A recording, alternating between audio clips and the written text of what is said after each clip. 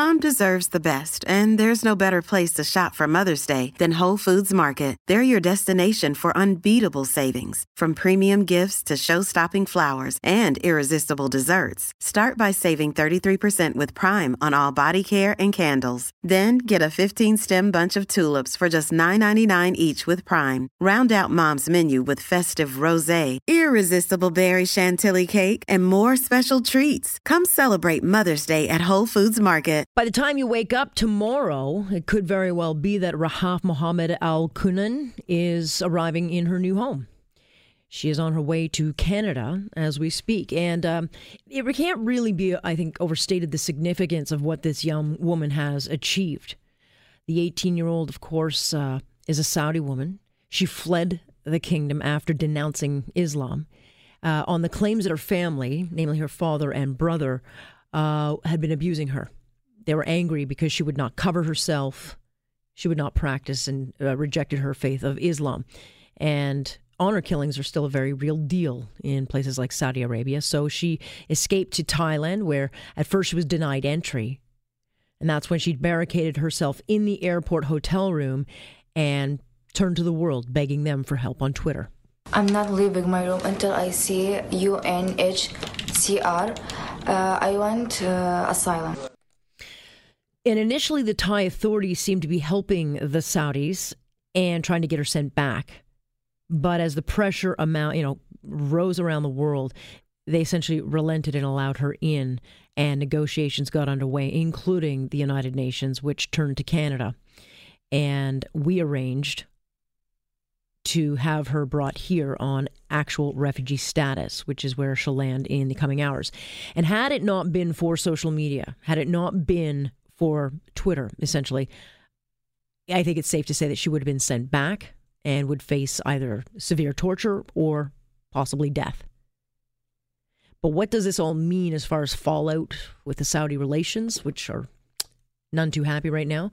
Let's find out. I want to bring in Raheel Raza to this conversation. She is a Pakistani-born Canadian journalist, author, as well as public speaker and media consultant. Hello, good to have you here with us. Thank you. Thank you for having me. Maybe you can, put into some context what this young woman, Rahaf Mohammed Al Kunan, has done.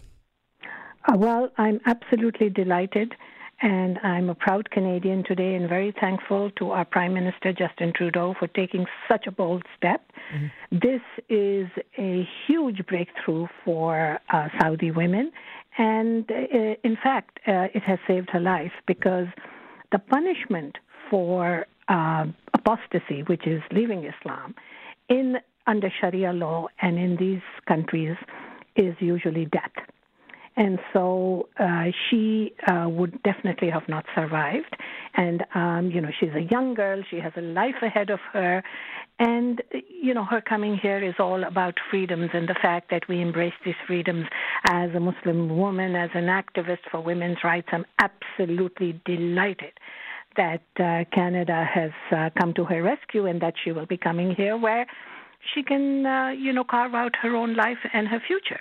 Yeah, I mean, to take off the veil and to push back against Islam in Saudi Arabia is not quite the same as pushing back on it here in a country like Canada. And even here in Canada, as you well know, we've had our own issues with honor killings. But to suggest what she did is a small feat when you've got women in Iran pushing back against, the veil and Islamic practices. I mean, it really, she went up against the kingdom. She went up against tribal culture. She went up against the entire kingdom. And you know that they have a barbaric reputation. It wasn't so long ago that they cut up Jamal Khashoggi into small pieces. So, their reputation precedes them. And the sad thing is that there are hundreds of women who are languishing in jail because they have spoken out against the kingdom or against the ruling party of Saudi Arabia. So what Rahaf Mohammed Al Kunan has done is so courageous that, it brings tears to my eyes to think that she stood on her own. And, of course, the world helped her, the UNHRC and, the Twitter campaign, the social media campaign, and activists all over the world. there's nothing that will give me a better night's sleep than to know that she's on her way here. And of course, Saudi Arabia is not going to stop trying. They try to bring people back from all corners of the world. This is not the first time a young woman has tried to escape from Saudi Arabia. Usually they are caught and forced back. But this time, we hope that Canada will give her the safety net she needs. We are all here to protect her, to embrace her, to mentor her, be there to support her and be her family, and make sure that she never steps on Saudi soil again. Yeah, and there are a lot of people who will say, well, hey, you take her, you got to take others and all the rest of it. And there may very well be a copycat campaign where people use this technique of going to social media and doing this. But the reality of her situation there was get out and or death. But the kingdom will be embarrassed now because they are a story on the world stage. And Saudi, so they should be. And yeah, well, there you go. And I agree with you. And Saudi Arabia has, of course, not been very happy with Canada for some time. What does this mean for Canadian-Saudi Arabia relations? You know what? If there's a fallout, so be it. I'm sure our Prime Minister thought this over very carefully. He had made a commitment when Jamal Khashoggi was butchered, and, they were not going to support Saudi Arabia's violations of human rights. And I think it's about time a Western leader stood up to Saudi Arabia so that they understand that they can't continue the way that they have been doing. They are living in the tribal world of the 7th century. If they want to be partner with Western countries, if they want to do trade, and that's fine, they can continue to do that. They have to clean up their human rights records. And so these violations, this comes as a shock to them. And hopefully with the international pressure and the international attention that they're getting, we've been lobbying for so long to get Raif Badawi, the blogger, yes, released from jail. So what would this mean for him? Will he be punished for her sins? No. He doesn't have a direct relation to this. They will just try and put more pressure. It's always the women. You have to understand that the oppression is always for the women. They're going to try and possibly put more pressure on women who are traveling. As it is, it's very difficult for a woman to travel outside of Saudi Arabia without a male guardian. They were going to, loosen those laws. They were going to make them less oppressive, especially Mohammed bin Salman, who calls himself the so-called reformer of the Muslim world. Well, if he wants reform, then the first thing he has to do is free those women and men who are languishing in Saudi jails. And if he is a reformer, he needs to understand what freedom means. So, you can't say on the one hand that you're a reformer and on the other hand, you put people in jail because they criticize, the royal family.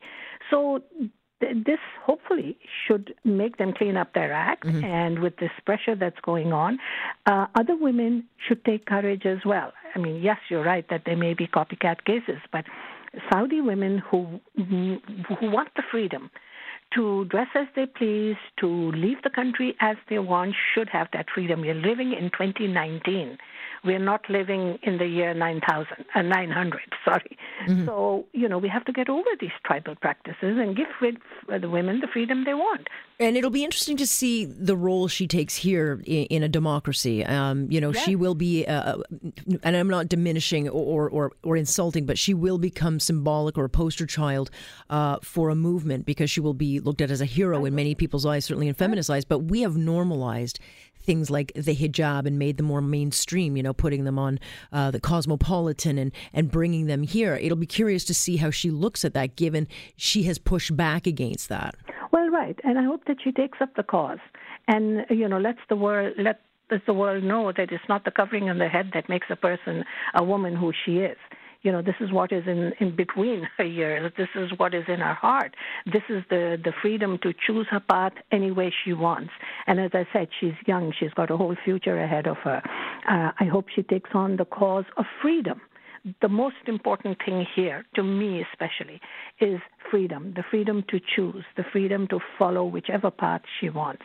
I would support her 110%, regardless of the fact that there will be some groaning and moaning. There will be hardliners who are supportive of Saudi practices and values who are going to show their dismay. But of course, this is a huge win for human rights, for women's rights, for democracy, and for freedom, and we should never forget that. And so what would you say to those then that say, okay, but why would she come here? I mean, why do we let her in opposed to someone else who's been waiting in line? And in my view, this is the exact kind of a refugee situation. These are the people that you want to make allowances for instead of those who are jumping across the border illegally. Of course, this is a case of life and death.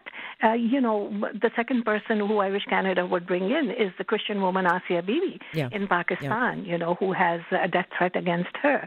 So these are real cases of life or death situations. I don't think people understand the seriousness and enormity of what this means. I mean, it's a very simple thing. You either go back and you die, or you come to a Western country and you live. So these are the people who we do need to embrace, we do need to bring in and give them the refugee status. We need to give them asylum. And this is a one-by-one case. We're not talking about mass immigration here. Yes, there are people in line, but they have families. They have freedom. They can come and go as they please.